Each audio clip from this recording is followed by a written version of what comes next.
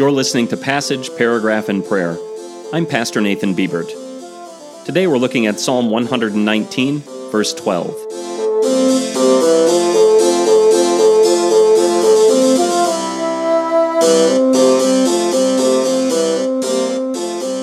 Listen to Psalm 119, verses 9 through 12.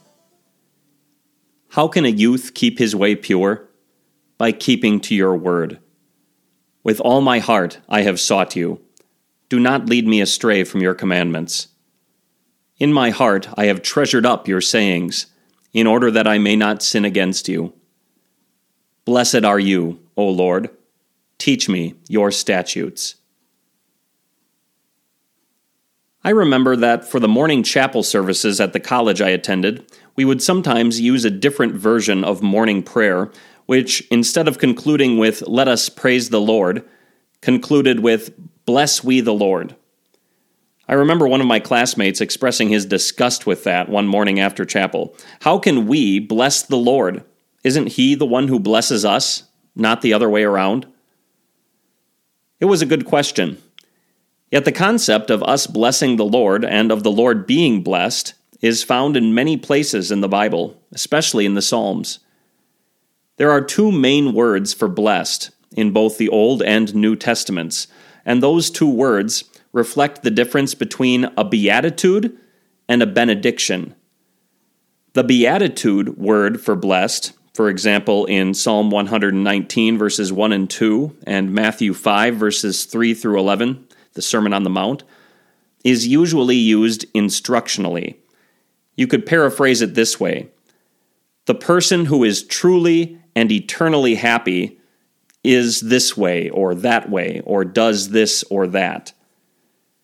Since God doesn't need instruction on how to be truly and eternally happy, because He exists every moment in the most perfect happiness, this concept is not used with Him. The benediction word for blessed, used here in verse 12 and elsewhere, is used more broadly, to acknowledge a state of happiness with admiration, or to express a desire in a wish or a prayer for someone's happiness. When we say, "Let us bless the Lord," we are saying, "Let us praise the Lord for His state of perfection and the way that He makes His perfection evident to us." And when the psalmist says here, "Blessed are you, O Lord," he is saying what we pray today. Heavenly Father, you exist in a state of perfect, never diminished bliss. For that reason, I want you to teach me your statutes, your word, both your perfect laws and demands, and your perfect love and gracious promises in Jesus your Son.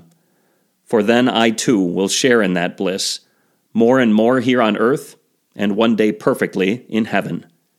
Amen.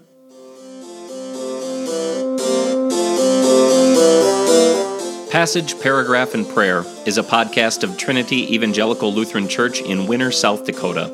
To learn more about Trinity's ministry, or to provide feedback about the content of this podcast, you can either email me at trinitylutheransd@gmail.com, or you can visit our website at www.trinitylutheransd.org.